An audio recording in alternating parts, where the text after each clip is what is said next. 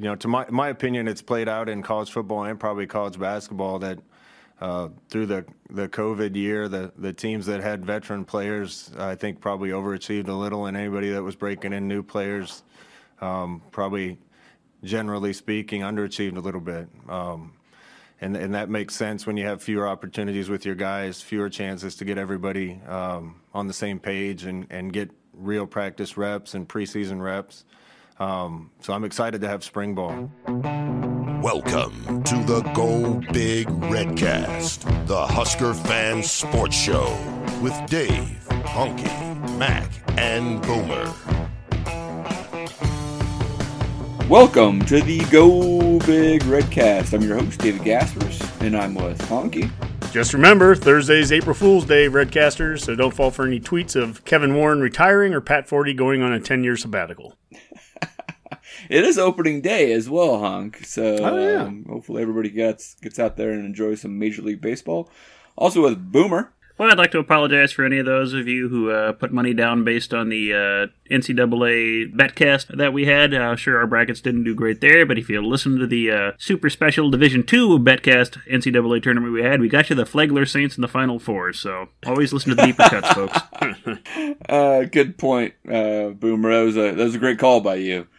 All right, also with Mac. What's up, Redcasters? Yes, spring ball has begun, which only means one thing. The Redcast testing numbers are in. There's still a bit of a conversion going on. We have to figure out body weight, height, age, and then, there's a bit of a debate on grams of alcohol per liter with like your clear liquors and dark liquors versus like your lager. So we're still working out that calculation, but those numbers should be in by the end of, never. All right. Well, guys, we are back all as a group. Back. We missed you last week, but I did hear you guys, Honky Mac, on the Varsity Club podcast. So that was nice. Yeah, it was fun chatting with him and kind of airing out some of our grievances with the whole Oklahoma fiasco.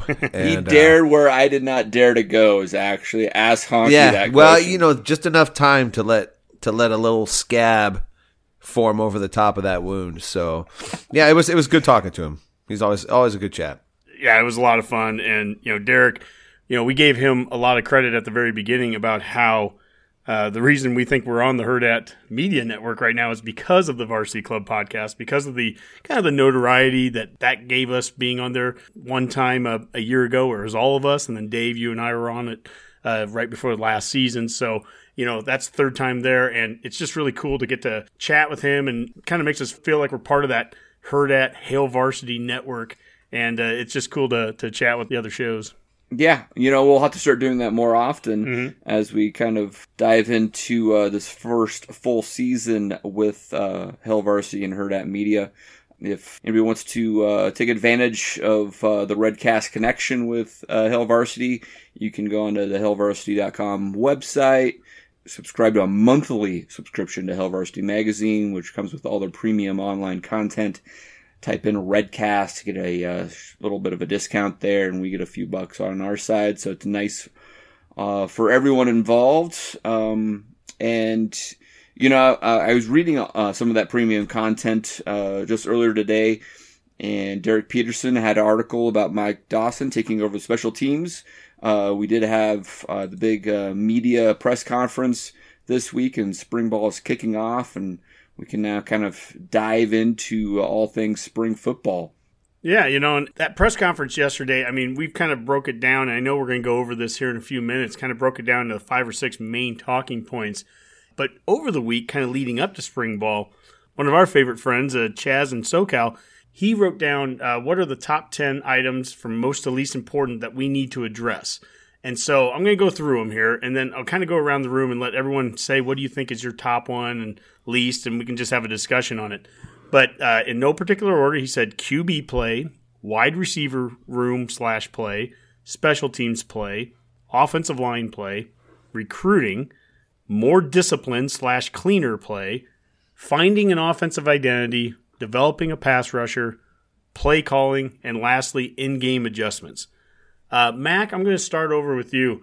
From most important, what would be one or two of the top ones that you see out of that list that to you are things that need to get addressed here in spring? I think for me, the number one thing I expect to see, going into the fourth year is more disciplined and cleaner play. And I feel like that is a humongous priority. A lot of this other stuff that we're talking about here, play calling, in-game adjustments, I think a lot of that's cleared up if you're playing cleaner and you're not having to come from behind the chains because of a dumb penalty, or, everybody knows the play at the same time, so we're running the same exact play. One thing with this whole offensive experiment we've done so far with Frost is I've never felt like we've never built on our own momentum in offense, because we've always screwed it up with some sort of mistake in the middle. So it's hard to tell how this team would actually build on its own success, because so many times we just get in our own way with a dumb flag or a bad assignment. So if we could fix that, a lot of these other problems kind of just melt away, I think. Yeah, execution. Yeah. Dave, what do you think? Yeah, well, it's hard to argue against Mac on that one. I would agree that, being more disciplined, cleaner play is our number one thing that we have to move the needle on here. But looking at the rest of the list, so many of these are really important. It's a good list there by Chaz. Well, when you're coming off of 3 losing seasons, everything needs to get better, right? Yep, that's exactly right. I'm inclined to say that special teams play will make the biggest impact. So I also see that being highest on the list there. Just pure bang for the buck, I suppose, for an improvement standpoint. I think you'll have the biggest impact on your points per game, your yards per point, all those type of things, if special teams play improve. So I'll go with that. Boomer, I'm sure that probably took your thunder there because you're thinking the same thing, special teams. But what else would you consider high on that list?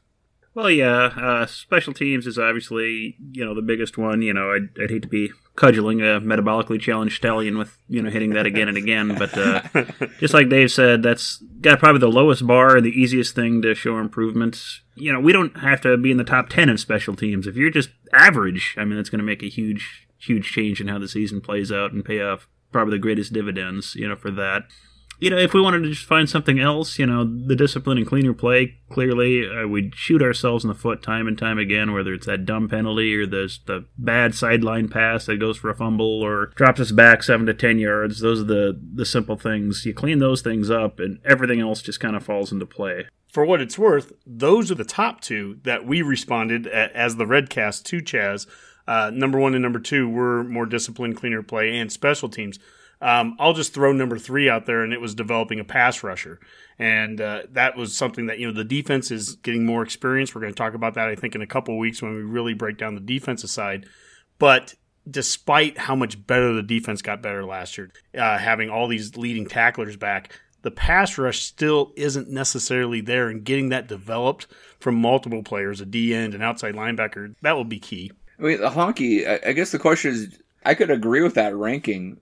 Do you think it's going to happen, though? That's probably one of the bigger challenges here. I think, just the first 2 we can say from a coaching and emphasis in practice and more focus on special teams, I can see an improvement there.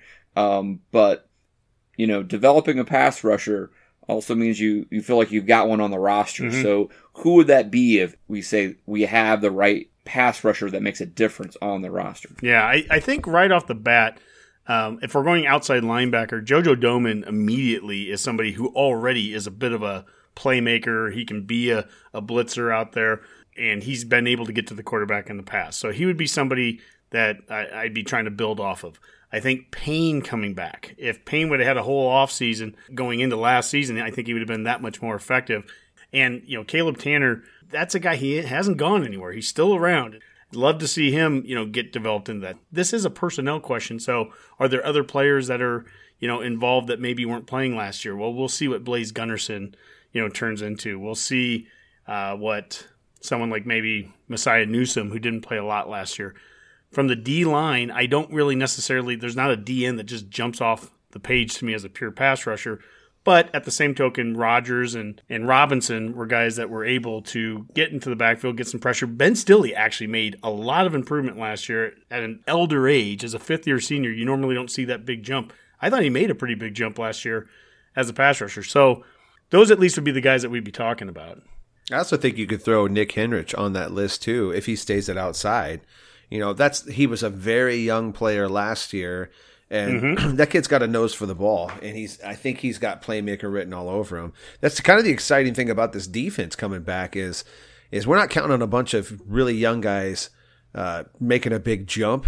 Hendrick is one of those guys. We have players in that position, but he's a guy on the come, and I think as we get him developed another year in the strength and conditioning, who knows? I mean, that could be a guy that could really generate some pass rush. He's a playmaker. Could you see where we have a better pass rush this year due to the experience of our secondary, and maybe there's some coverage sacks that come out of our defensive play this year?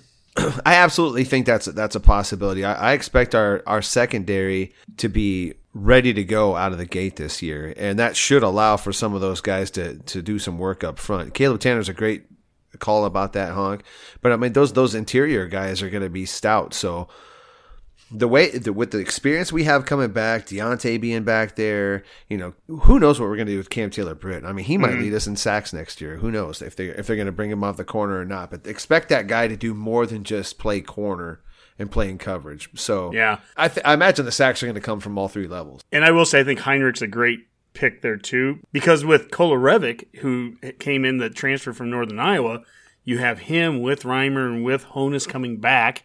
The way he did, he's one of the Super Six that you're going to hear about from the press conference.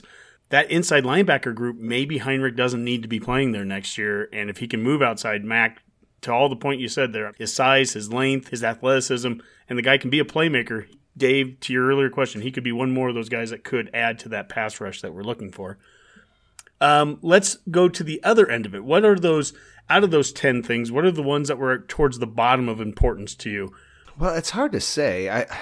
I'm kind of split between recruiting. I'm just going to say recruiting. I think it's just going to be a really tough year recruiting. We need home games, and the earlier the better. I think right now as it sits, we only have one home game scheduled till October. And even for recruiting, a lot of kids will have made their decisions by then. We haven't had recruits on campus in almost a year and a half, 2 years. So I think we're looking at any and all options to try to change the schedule to get more home games and get more home games early.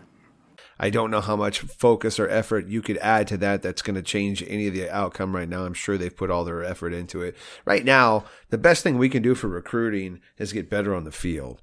And I mean, I feel like that's going to have to be the focus. It's going to be well documented the guys we miss out of Nebraska this year. So we need to take care of the guys that are on the team this year and show these young high school players out there that this is a place that's making a move. Yeah, and, we're going to have a very full roster this spring. We've got a lot of new guys that came in. I think we're most in the country with newcomers that are on campus here in spring. Plus, when you add the 6 guys that came back too, on top of the rest of the players, recruiting isn't going to fix us right now. That's too far in the future. I would put that down on that list. Dave?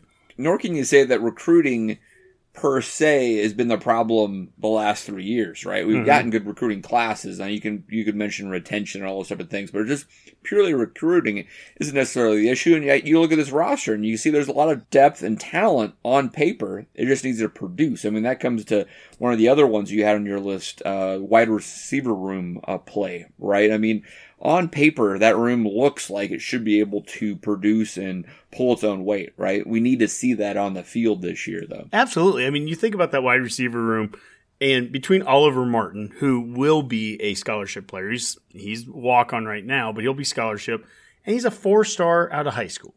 Xavier Betts, a 4-star out of high school. When we got Omar Manning, he's a 4-star, right? The one that isn't a 4-star is Torrey. And he's the one that comes in with the most accolades from what he did at Montana. And all these guys fit the profile of the receiver that we're looking for right now. You add Thomas Fedoni in there, a top 50 player at tight end. The accolades of recruiting isn't the thing that's going to be the issue with this team next year and in the future. And it hasn't been really over the last 5, 6, 10 years. It is getting these guys developed and fit into the system and playing up to the potential, playing up to the ranking that they got.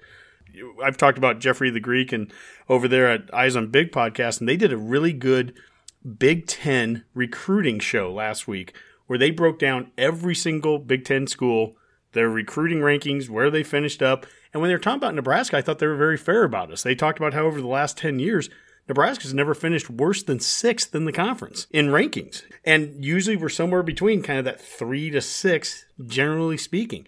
That's not the issue. The issue is when guys get here, some of them are leaving and they leave because of fit, the Florida guys, and just not maximizing the talent that we have. What is always talked about with the Northwesterns and the Iowas and the Wisconsins, although some of those schools are improving in their recruiting rankings, but generally speaking, what's usually talked about those schools, they maximize the players that they bring in. Northwestern maybe doesn't get a 4-star on the entire team, but it doesn't matter. They get the most out of every 3-star that they possibly have. Yep, absolutely. It's a good point, Honk, and one that will have an impact long term, but for this purpose. All right, anything else you want to cover on Chaz's tweet? No, I think it's a good intro, and I want to thank Chaz for that, and he suggested that we even talk about that on the show here. I think it's a good discussion just to kind of get us into what we're going to talk about now, which is the press conference and the takeaways from yesterday and the fact that it's spring ball. It's starting now. What are the things that we need to address and get better at? Yeah, Honky, it seems like we're one of the last schools to probably start spring ball. I mean, a lot of other Big Ten schools have already kicked off. Some of them feel like they've already finished, right? Like Purdue was very early. Mm-hmm. I know Ohio State is well into their spring ball. I imagine a lot of the schools down in the South. Well, it's already getting hot down there, so they've already wanted to get the spring ball in. So it is interesting that we are starting this late now. In the last couple of years, we've always had spring break inserted into our spring ball. So it's been like a 6-week camp. Now this time it's only about 4 weeks, right? So it's a little bit different. They're going to put 15 practices in just in 1 month, right, Hunk? Yeah, and Frost talked a little bit about that yesterday. Starting spring ball late, I do think the weather will be good. I'm glad we don't have spring break in the middle of it to break up spring practice. I think we'll get more out of spring practice that way. And really the only risk you run is if you get the type of injury where somebody's out for a while, you're getting closer to season. But those are the risks you have to run to practice hard and get better. But yeah, so this is going to be a little bit different spring just because of the timing of it being later, all the things that Frost mentioned there. I think Boomer was joking about it earlier that, Purdue got done somewhere around February with their spring ball. So, we're going into May, but I like how it keeps the team together for spring. We don't cut it in the middle with the spring break. I think those are good moves. So there's some benefits, I think, of having it now like this. As far as some takeaways, and Mac, this is where I think I can get you talking. You forever have been a performance testing guy. I mean, from the day I knew you, first met you in the 90s, you're talking 40 times and vertical jumps and all that. And a big takeaway from yesterday is the performance testing and the fact that they're starting to be released again. We just did testing for the first time since I've been here. Old school testing like we used to do with performance index and 40s, 10s, agilities, vertical jumps, squats, and cleans. Seeing the improvement that our guys made in those areas, I think gives them a lot of confidence. Yeah, it's cool to see that. It was always kind of a fun time of the year. It was sort of the kickoff to spring and see how the players look. I mean, I don't know how many times we go to those coaches' clinics and part of the excitement was see how the freshmen developed or see how the sophomores developed. And who's going to make that big jump? And now, to have a quantifiable way to test it again and show that not just year after year, but over time and how these guys relate in comparison with athleticism to teams that we've revered in the past. So It kind of goes to the point hey, if we've got athletes on this team, I mean, the performance index literally shows that. At the same time, that if they're going to post that and they're going to show that, then they're a bit on the hook for it now too. If you're going to say how good our athletes look, how fast and strong our athletes look, well, then it's just coaching, right? Yeah. At that point, it's just going to be, what do you coaches do to win? Hey, Matt, could you give our listeners a little bit of history and background on the performance testing? Speaking about what Boyd Epley probably did under Osborne, and then even under Pelini, I suppose. I remember going to the coaches' clinics with you guys and seeing Taylor Martinez, obviously for speed and whatnot, was always on the top of the list, right? But were those very different performance testing between, let's say, a more recent coach like Bo Pelini and then back in the day in the 90s with Osborne? I know that formula has changed over time since it initially came out, and I would be curious to see how Bo did it. I think there was still remnants of how how Epley and them had come up with it. And a lot of it is just based off of, they take into account your weight and your size, versus just your core numbers. And that's how they relate it to actual athleticism and explosiveness. So I think you'd probably extrapolate the numbers over time and get a pretty fair representation of what the athletic level or cap or average was of a team, right? So no, it's probably pretty similar, although I wouldn't, and I'm not going to be all frosty on this and talk about the previous staff, but you never really heard about any kind of testing numbers with those guys. You never really heard any kind of performance metric that they were using to see how these guys were getting stronger. So, all the charm of this stuff is worn off, and all the novelty of getting back to how we used to do things it's just background noise until we start winning games. But again, it goes to, like, when I look at what the staff does on paper, this seems to be the steps I would like a staff to take to win games. Mm-hmm. And Duval was a disciple of Epley from back in the 90s. So for sure, I would think that this is as close to as similar to what we were doing back then. I mean, obviously they've made changes and updates over the last 25, 30 years of. And in fact, we watched Duval a couple years ago doing a talk where he had Epley there in the crowd, and they were showing some of the same stuff, some of the same lifts, some of the same marks how they were tracking things. So things I'm sure have been updated, but there is some similarities. So much so that, even sophomore center Cam Jurgens, he talked about how, Frost would reference to them, how the numbers that they're putting up, this 2021 group, they're right on par with some of those programmed great teams, which prove that they aren't as far off physically as some may have thought. And that goes right back to what you said, though, Mac. If we go out there and we're getting boat racing games, or if we're not playing well in games and we're just getting beat, and we're getting beat by lesser teams, and the things that have happened over the last 4, 5, 6 seasons, then there's a problem, right? The good news is all the concerns anymore about getting pushed around and all that, I mean, we felt pretty good by the end of last year that stuff was over anyways. I definitely feel it's over now. In fact, Frost talked about how all but 7 guys on the team right now tested better in every single category, every single performance index category. All but 7 players were better. They tested well. I think we're probably, Sam, going to release a lot of the testing results, and we'll get that probably out this week so people can have an idea of the work that Zach and his group did and the work the players did this offseason. I was really happy with the improvements we made. I think Zach told me all but 7 players on our whole roster improved in every single category of testing. So that's quite a improvement across the board. So if we were pretty pleased with where the team was physically by the end of last year, there's no reason for us to think that it hasn't made even a larger improvement since then. No, absolutely. And Mac, I think we saw some of the early names on the performance testing. Damian Jackson, for example, was at the top of that list. Is that a big surprise? No, he's in every single weight room picture I've ever seen. I think he actually lives there. He might have like a tent there. He's the new Curtis Cotton, I think, right, Mac? I mean, we're going to see him just stand by the door and say, "Hey, you need a spot? Hey, you need a spot? I'll spot you." What if he'll make the NFL just purely on his physicality? Right? He's just ridiculous looking, and his testing numbers are impressive. Yeah. They really are. The NFL or the WWE, one of the two, Dave. That's a good point. I could totally see him in wrestling. Boomer, you'd have to enjoy that.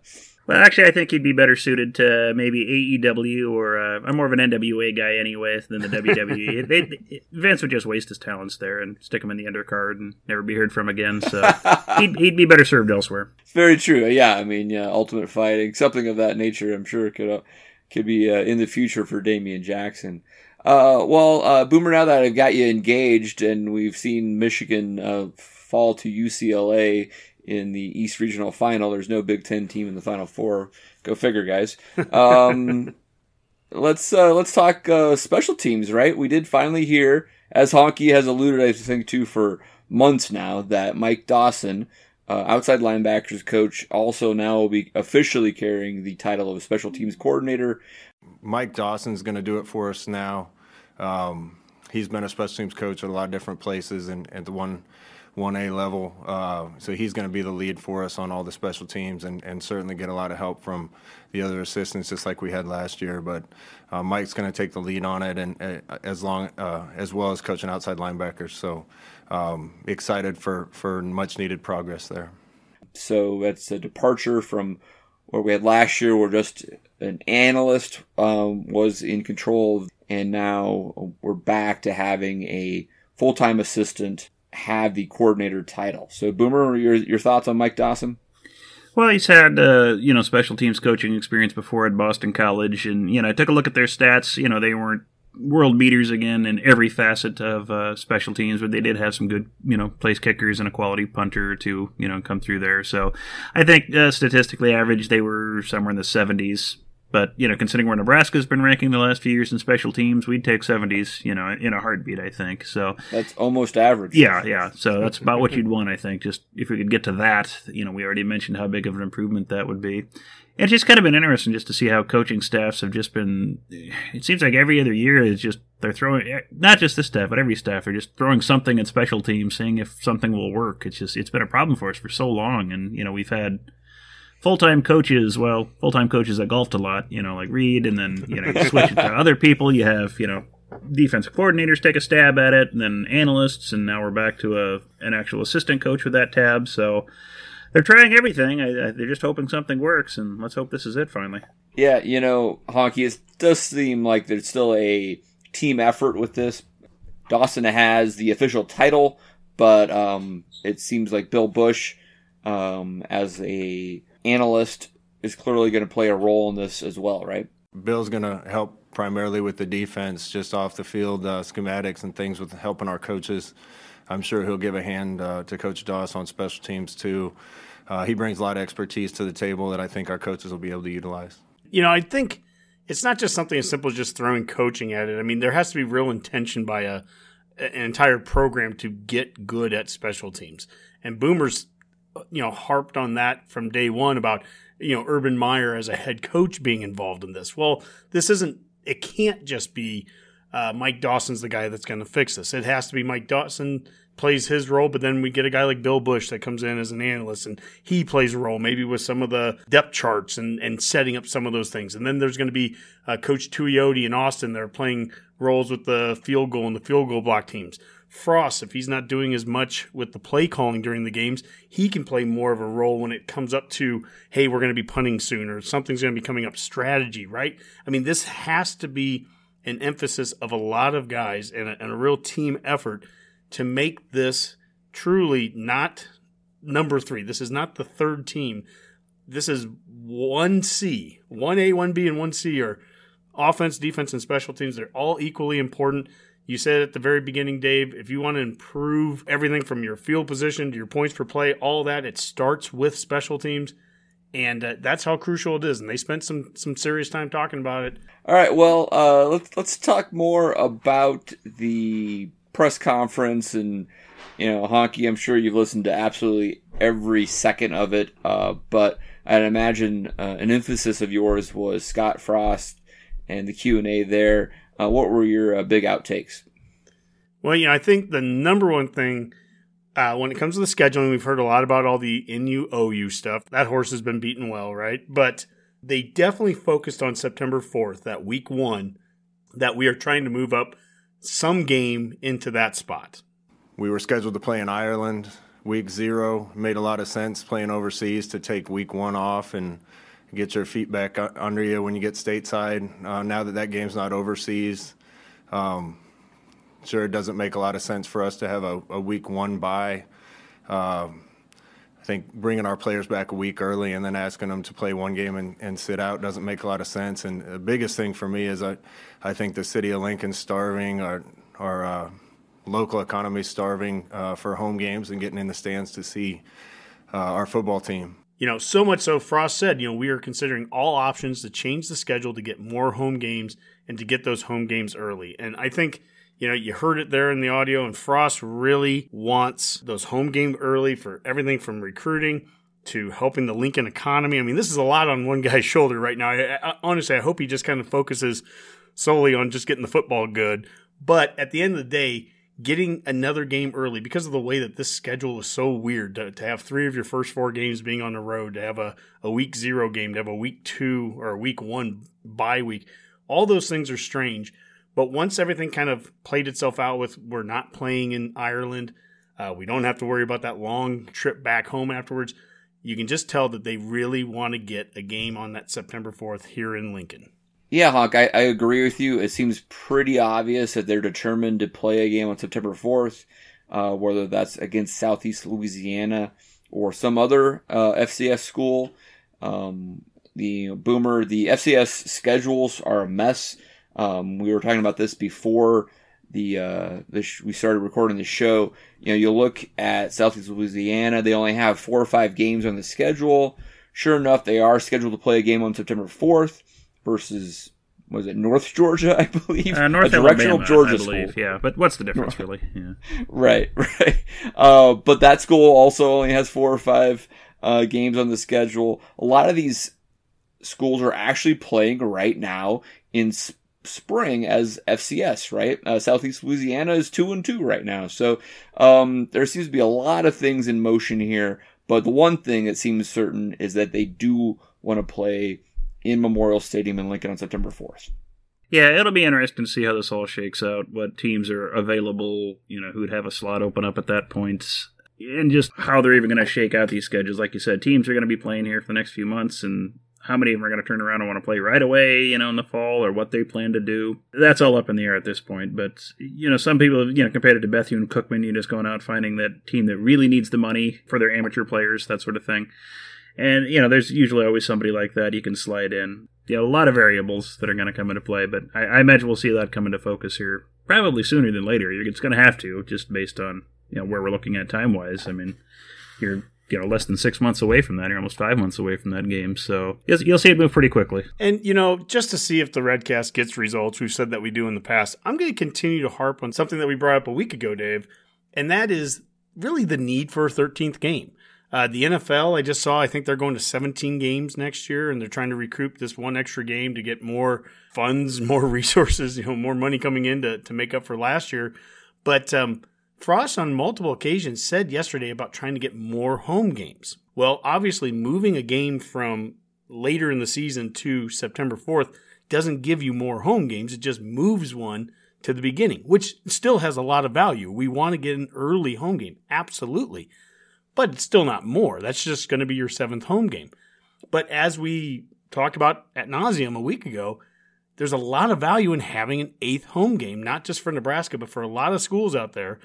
My preference right now, I love college football. I'd love to see more college football. I'm not nearly as big of a pro fan, but if I was, I would love having 17 games versus 16.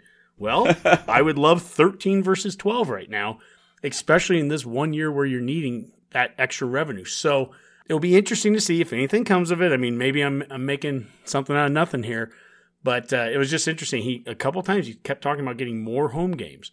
Maybe it's just the way he said it and he didn't intend it that way, but I would like that. I would love an 8th home game. And as we're talking about that, none of that is touching the OU game. That's right. That is a separate conversation, right? We'd like 8 home games. I like how, Honky, you're reading into certain ways that Frost may say something, and maybe he does want to try to get an 8th home game, and maybe we are going to try to petition for 13 games. So it's like the media takes a press conference in Nebraska, and they'll read into so many different things. Yep. It's just unbelievable. Like facial expressions somehow become well, I think he means this because he smiled at the end of that sentence, and he giggled at Sipple when he asked this question, so this means that. He said red in one sentence and cast 5 sentences later. He listens to us. I swear. So Mac, let me bring you into this. Obviously, we're always trying to glean things from these interviews, and sometimes the coaches do name drop. Was there any certain players that kind of stood out being mentioned by Frost or others in the Q&A?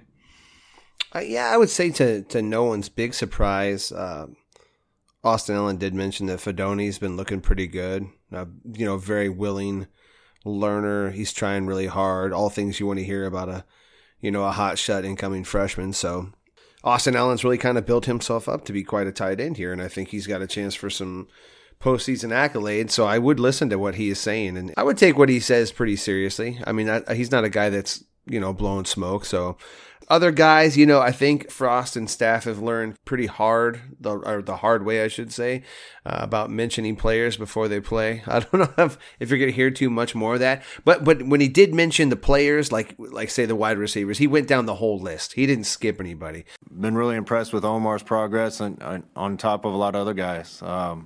We just need Omar to be there every day and keep improving. His talent will take care of the rest. But like I talked about at that position, excited for Levi Falk and Oliver Martin and Xavier Betts.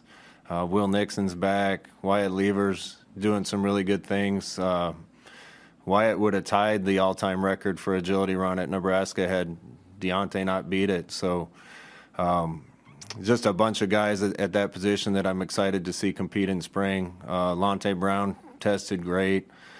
So the talent's really good there, and I'm excited to see those guys compete. And you get to the end, I'm like, well, he didn't say Xavier Betts. That's a bad sign. He kind of did a good job of laying out everybody, and hopefully that's what goes forward. I get a kick out of these guys breaking down these. What he was really saying there was, I'm like, that's not what he said, but that happens all the time after these interviews, and I think we can take that to mean that we're going to see more of the same running quarterback. I'm like, none of that he didn't say. So, I have my own take on these, and I'm pretty comfortable with them, and I'll always frame them pretty rosy, but I'm thinking 9 wins. Sipple asked the question about the running quarterback. And, is there something that they're going to be working on this spring, basically to try to, get more of that run game into the running backs' hands and less into the quarterbacks? And Frost really didn't answer that. He just got into fundamentals. Seemed like an easy one to answer, too. It should have been a hard yes, like, oh, yeah, especially with Wandell being gone. We're going to have to. Well, speaking of the running backs, Mac, what did you think about, they had some talk about there's 6 guys in that room right now, 6 scholarship players. So what did you think about them talking in regards to that room? I liked he's just open competition. Running back similar. We have a bunch of young guys, a transfer. All those guys look great right now and look great in testing and coming out of winter conditioning. So it's going to be a competition, and everybody's going to get their chances to show what they can do, and we'll see who comes out on top. I think, some of that talking about making an emphasis on the running game, and he mentioned, drilling down on the fundamentals. I think that was more of him hearkening back to last year and having those young guys in there and not really being able to get them in there and get the feel for just the base of the offense before they could get too cute with it. And so hopefully that stuff's being eliminated right now. I know everybody thinks Stepp's going to just walk right in there and take the job. I'm not one of those guys, though. I think he'll be valuable. I think he'll be a contributor, but I don't think that room is so talentless that he could just come in and do that. Agreed. Plus, I will not be burned by a transfer again. Yep. I will not. I've been hurt too much, especially running backs. Man. Anyone telling you right now, it's his spot to lose, but at the same time that they're saying, wait until these guys practice. Well, guess what? We haven't seen Stepp practice once either. I think something that was interesting that I'm going to keep harping on this, and no one else seems to be really hitting on this. Is there any value in Ron Brown as a senior offensive analyst? I don't think I heard his name come up, but he's going to be involved with football, something that he hasn't really been the last couple years in his role. Now he's going to be involved with the X's and O's of it, and there's that room with 6 scholarship running backs, all of them on campus now. We're not waiting for that next Dedrick Mills or whoever to get here. They're here now. How can Ron Brown help out, in that room and help out Ryan Held get that group of 6 into some kind of order that's going to be a pretty solid group come fall? Yeah, well, it can't hurt, right? I mean, there's no doubt that Ryan Held has been able to recruit to that room. We like the talent in there, again, on paper, but we got to get those guys to perform, and Ron Brown has a track record of making that happen. It's been a while. Let's be honest, right? But I think, something like this can kind of energize a coach later in his career. Maybe he was kind of exhausted in the role he was with the player development role. And so, this is something that he wanted to do still, and definitely allows him to get back into the X's and O's and the personalities in that running back room. And hopefully that makes a difference. Mm-hmm.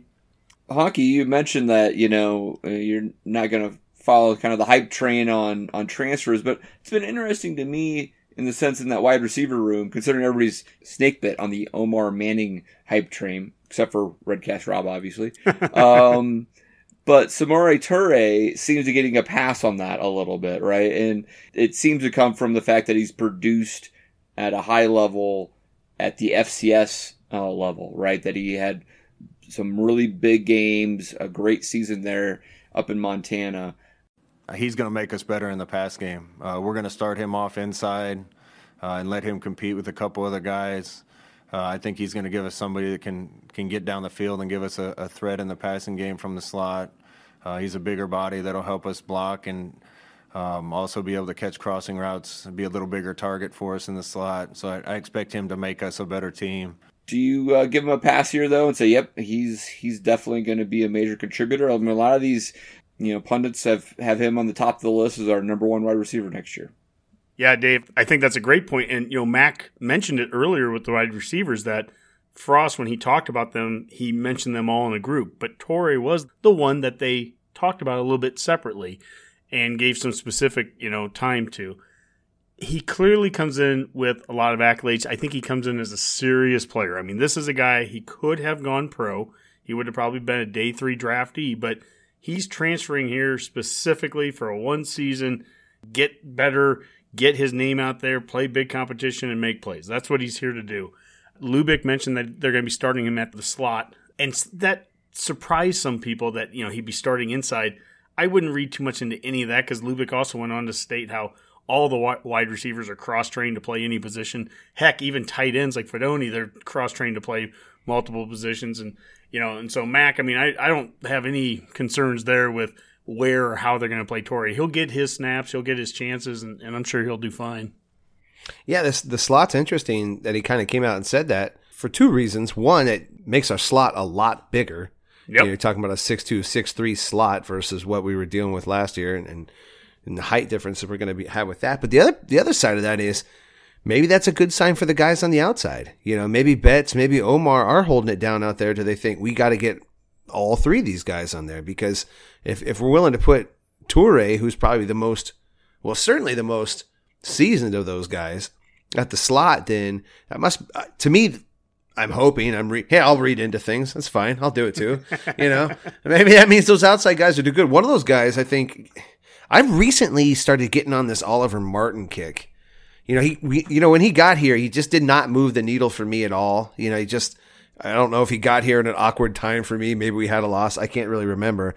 But like going back and look at some of his film and his All-American tape, he's a player. I don't know. Like he came on late. He was one of those guys, Honk, that we were waiting for to get here, and then he wasn't eligible right away. So like giving him a full head of steam in a spring and a fall, that could be a real sneaky good spot. It's not even that sneaky. I think he was a 4-star. Yeah. Yeah, one of the quietest 4-stars you could possibly imagine right now. His name's definitely picking up steam in the local media. And you're right, he had a really great end of the season, and he seems to be probably a significant upgrade just talent-wise to be, if that's your possession receiver, that's pretty good, right, Mac? Yeah, for sure. Dave, what did you think about, there was a lot of talk about Martinez and this being year 4 for him, and what the expectations are. What are your expectations of a 4th-year starting quarterback, coming back here and not really having – I'm not saying there's no one pushing him, but it's pretty clear who's going to be the starter come September. Yeah, well, he's – if as far as Adrian goes, Nebraska will go, I think, this year. He has a better surrounding cast around him, at least, again, on paper it seems to be that way. So if we see that running back room improve, we see the wide receivers that we were just talking about be there for him, he should have a very solid statistical year. If he can turn the turnovers down and make some heady plays at the right moments, some winning plays, now we got something, right? He's done some things in a Nebraska uniform that are exceptional. I really want to see him limit the mistakes and the bad plays. Talked to him about this, but the Rutgers game, the last game of the year, was an example. I think he was 24 or 28 or something like that, with a bunch of yards rushing and a bunch of yards passing, and 2 fumbles and 2 interceptions and one other really bad play. And other than that, he played like a all-conference player. If he can make sure and be efficient and not make those mistakes, he's got enough talent to carry us as far as we want to go. I mean, he's going to have gaudy numbers at the end of his career at this point. There's no doubt about that. But what he needs is a winning season to turn around his legacy. Mm-hmm. Mac, one other thing that we have focused a lot on here over this offseason is the clear vision of the size of the team, just the physicality and the size of these guys were getting bigger. And this kind of goes in line a little bit with the performance index and everything, but it's just the recruiting. We're just bigger across the board. Frost talked about that, the size and the physicality. You know, you can be physical in those things, whether you're snapping the ball to a quarterback under center or in shotgun. And that's where we've needed to improve. I think we have made improvements, still have some improvement to make, but it's certainly going to give us a better chance to compete and win in the physical battle when we're a bigger, stronger, faster football team. So between recruiting and the work Zach and his group's done, I think we're going to have a chance to fight with and hopefully win our share of the battles all year. And size definitely helps. How do you see that playing itself out here, over the course of the spring? We need to get physical. We need to be able to play physical ball, and whatever we need to do to get ready for that, we got to do. It can't be protecting or hiding players. We got to get these guys ready to go. So, with the testing numbers they're showing, the reason you work that hard in the off season, the reason you lift that much and stretch is to not get injured, so you can practice at a level to be a competent team going forward and not being unused to the kind of contact you're going to face. So if the hay's all in the barn, so to speak, then let these guys rip, man. There's nothing like year 4. You just got to let them go. Mm-hmm. Well, Dave, that size and that strength, the physicality, Frost went on to talk about the focus being on hanging our hat on something. And I think we could probably picture what that is on both offense and defense. So we're really going to focus on being a physical team, on fundamentals up front, fundamentals in the run game, on defense. I think if we get really good at those things, then some of our base things will work a little bit better. Then we can get creative with some others. But I told the team we need to be able to hang our hat on the things that we do and do them well, have those turn into positives for us. And if we can lean on those things, then we'll be able to make some plays with some other creative things. When you think offensively, what do we need to be able to hang our hat on? What are some of the things that you envision with the personnel that we have right now, the roster we have? What are the things that you can see being successful on a regular basis, things that we're going to go to, when we need to get that first down, when we're going to score that touchdown? Well, I was thinking on the defensive side of the ball, actually, Honk, is that we have to hang our hat on solid run defense, right? I think we're going to be tested on that out of the gates with Belima kind of changing the offense up there in Champaign with Illinois. Also, Buffalo. Lance Leopold likes to run the ball, so a couple of our very first games out of the gate are going to be against run-heavy teams. And if we can have solid run defense to hang our hat on that side of the ball, I'm going to be feeling a lot better about everything else. I think those are great points. Mac, offensively, what are some things you're looking for, the hang your hat moments with this offense? Quarterback run game. I feel like that's going to be. We can talk as much as we want to. Hanging our hat on that too much. If it's 3rd and 1 or we're 3rd and goal on the 1, sneak it. Well, hey Mac, how about this? How about that side screen game? But instead of it being a Wandell Robinson size guy, it is Torre in that slot position. Do you see that being run differently? Do you see lineups where Torre's at slot and outside of him might be an Omar Manning or a Betts or a Fedoni type of guy? Yeah. Big outside receiver outside of him. Now all of a sudden does that play get run a little better, a little differently?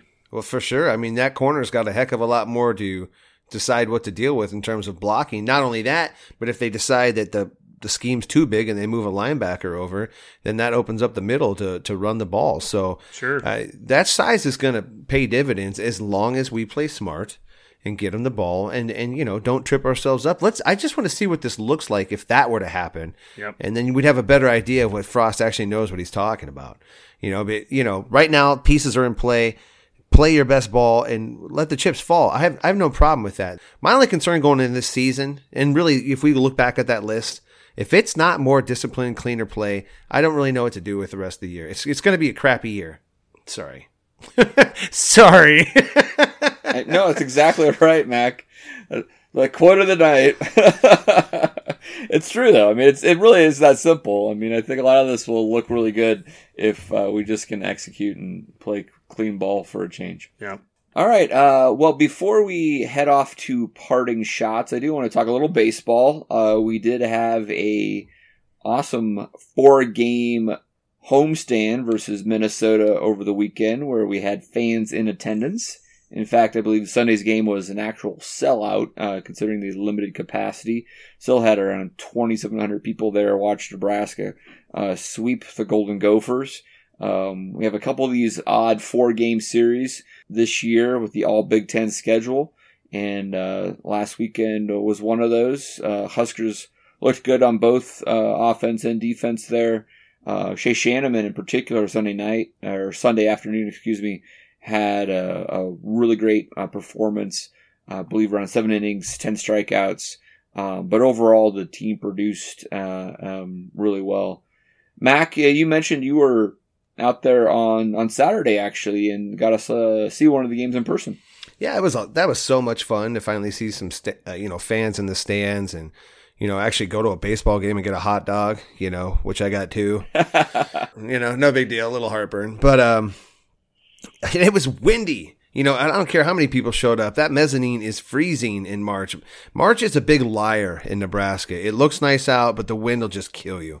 So, I mean, there was a great turnout for that, and to win all the games. And that early morning game that I was at, a few errors in there maybe helped the game along, but it's a fun team to watch, to actually have some power through the lineup and a few guys that can really jack it. So, and I don't know who our second relief pitcher is, but there were a bunch of guys with radar guns right behind the home plate gunning him every time.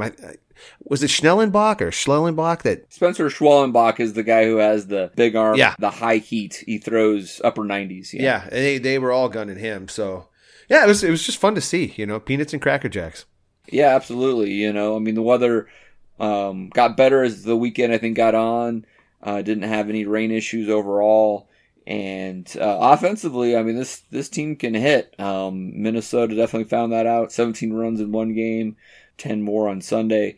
There's just a lot of bats in this lineup, top to bottom, and that's showing up already. Honky, you got to be excited about Will Bolt in this era, right? Well, what are we, 11-4? Which 11-4. Indiana I think is 11-3. Michigan's 11-4. We're tied with Michigan. Michigan is ranked right now. They just got to be 25th this week, and I think they're the only Big Ten team that's in the rankings. Dave, you've kind of said if we can be in the top 4, you thought that at least we would be in a conversation postseason. No guarantees, but at least you're in the conversation. Yep. Right now we're in the top 3, and I like where we're sitting right now. Keep getting better from here. How would you feel just competition-wise up to this point? We have 11 wins.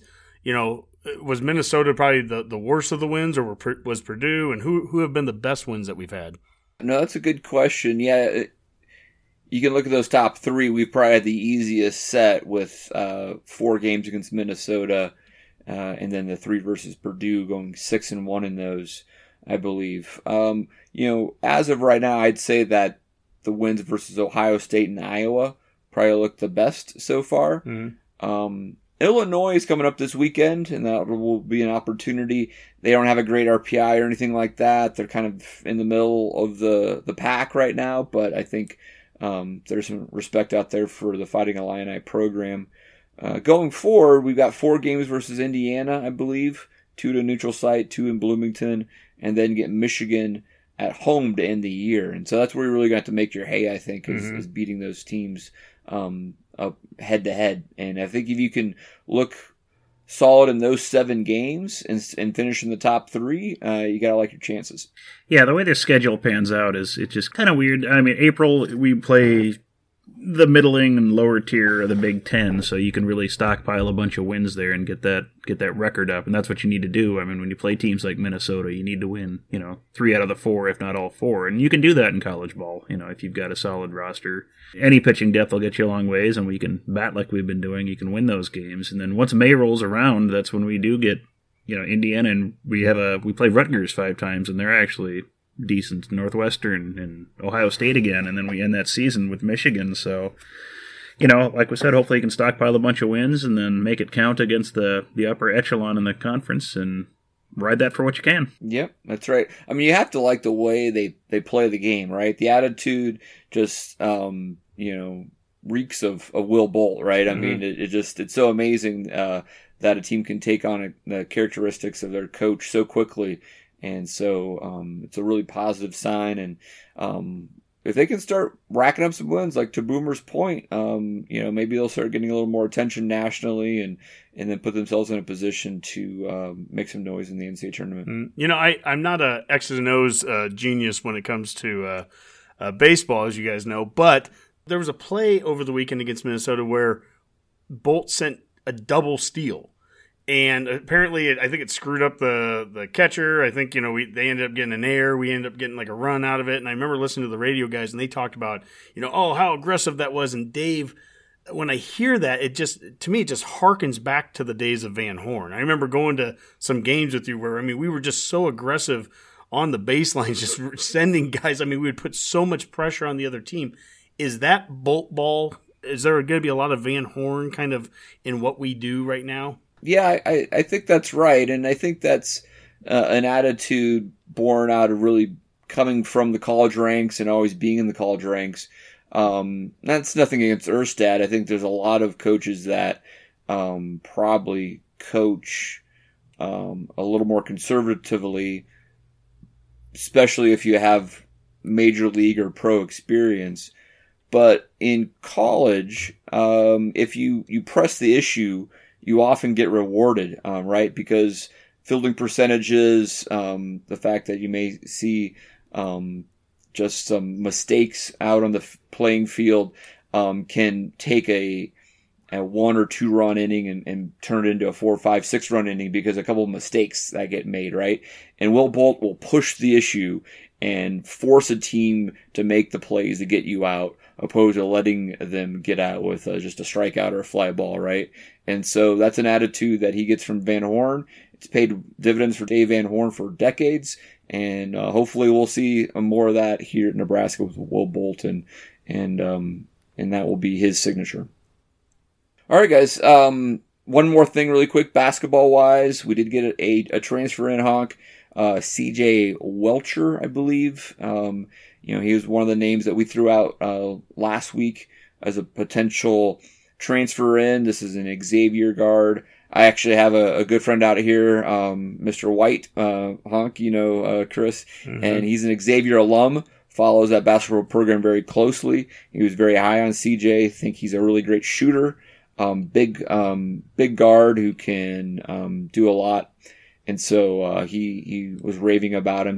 There's a lot of depth at that position at Xavier, and he just wanted to get more immediate playing time, and that's what I expect he sees with his transfer to Nebraska. And similar to McGowan's transferring a year ago and now bringing a 5-star younger brother with him, this Welcher, he has a younger brother as well, I believe a 5-star that's maybe a sophomore or junior right now, but Nebraska has now reached out to that kid as well. So who knows if this might lead to another recruit down the line. Absolutely. Yep. Hey, that's how you play the game, right? Mm-hmm.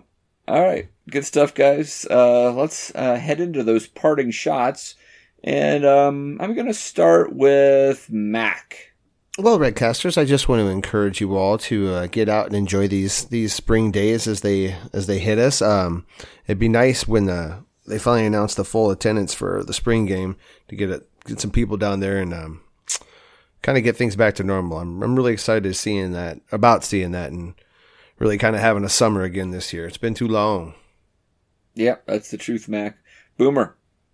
Well, I'll take a honky approach and just give a couple of quick shout-outs here. First, just wanted to congratulate the 11 seed, plucky underdog UCLA Bruins making the Final Four. Just good to see a team, just come so far. It's never had a chance at anything like this, like a basketball championship before. So congrats to them and all their fans. It's a Cinderella story. The Cinderella story. Yep. About to become NCAA champion. But anyway, aside from that, we talking baseball, and another fun thing is minor league baseball, and I wanted to give props to a new team that's launching this year with possibly the greatest mascot and t-shirt ever. The Carolina Disco Turkeys are launching out in Winston-Salem. And if you have not seen their logo, I highly, highly recommend it. I'll put another link to it in our Twitter feed after this, and it's glorious. I'm going to have to get a t-shirt of it. It's supplanted the Rocket City Trash Pandas is my new favorite minor league mascot. It's wonderful. It's Boomer, I thought about this because you sent that to us over text, and I was like, you think of like the musical opportunities they could have, like, if some guy's fouling a bunch, they could be playing Staying Alive. Oh yeah, everything writes itself on this. Yeah, it's endless, the opportunities for this. Cross promotions, branding, just sales everywhere. It's marvelous. So That's great. All right, Honk, get us out of here. Well, I'll start on a somber note here. And Howard Schnellenberger, the former Miami Hurricanes football coach, he passed away over the weekend. And I tweeted out when that happened that obviously the 84 Orange Bowl, it was no doubt painful for us as Husker Nation, but it did start a dynasty for Miami. And that's all the more impressive when you consider that the Miami trustees held a vote to disband the program in 1978, just prior to Schnellenberger coming to Coral Gables. So, what he stepped into and what he ended up leaving there, because that was his last game at Miami. In fact, of all things, he went on to coach at like Louisville afterwards. I believe he went to maybe the USFL in between those stints, Honk. I think he had a pro excursion for a very short amount of time. Maybe they lost a lawsuit. Some owner of the New Jersey Generals failed or something like that. I don't know what happened. Well, sure. And then he went to Louisville. And Louisville, again, wasn't what they were today. They were not a major program yet at the time. And then he eventually, ended up at Oklahoma for a year in 95. But what he did there at Miami, he created a dynasty that, still there today. Also, Dave, you mentioned the 2,700, the sellout for baseball last weekend, and Frost talked about how much he missed the fans this past year. I just miss the fans. Going through that year with no fans was rough. That's part of what makes Nebraska special, is people filling Memorial Stadium in the sea of red, and I'm sure as many fans as we can have in the spring game, they'll be there, and really got our fingers crossed that come September we have some home games and we're able to see a full stadium. And I guess just as a fan, we missed it too. It was so good to see fans posting on social media from Hawks Field.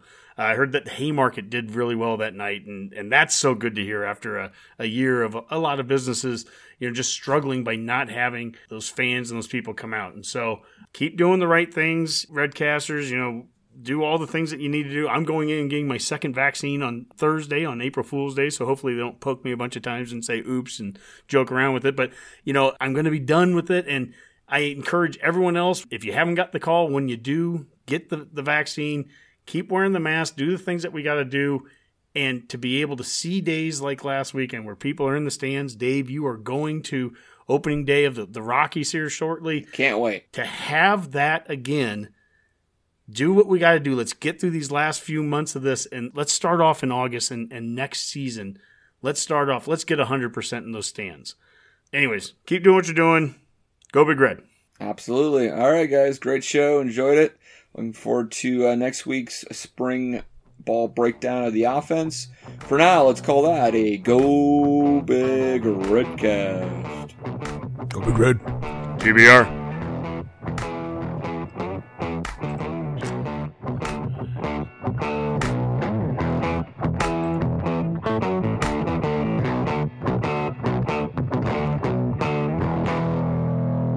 A Huda Media Production.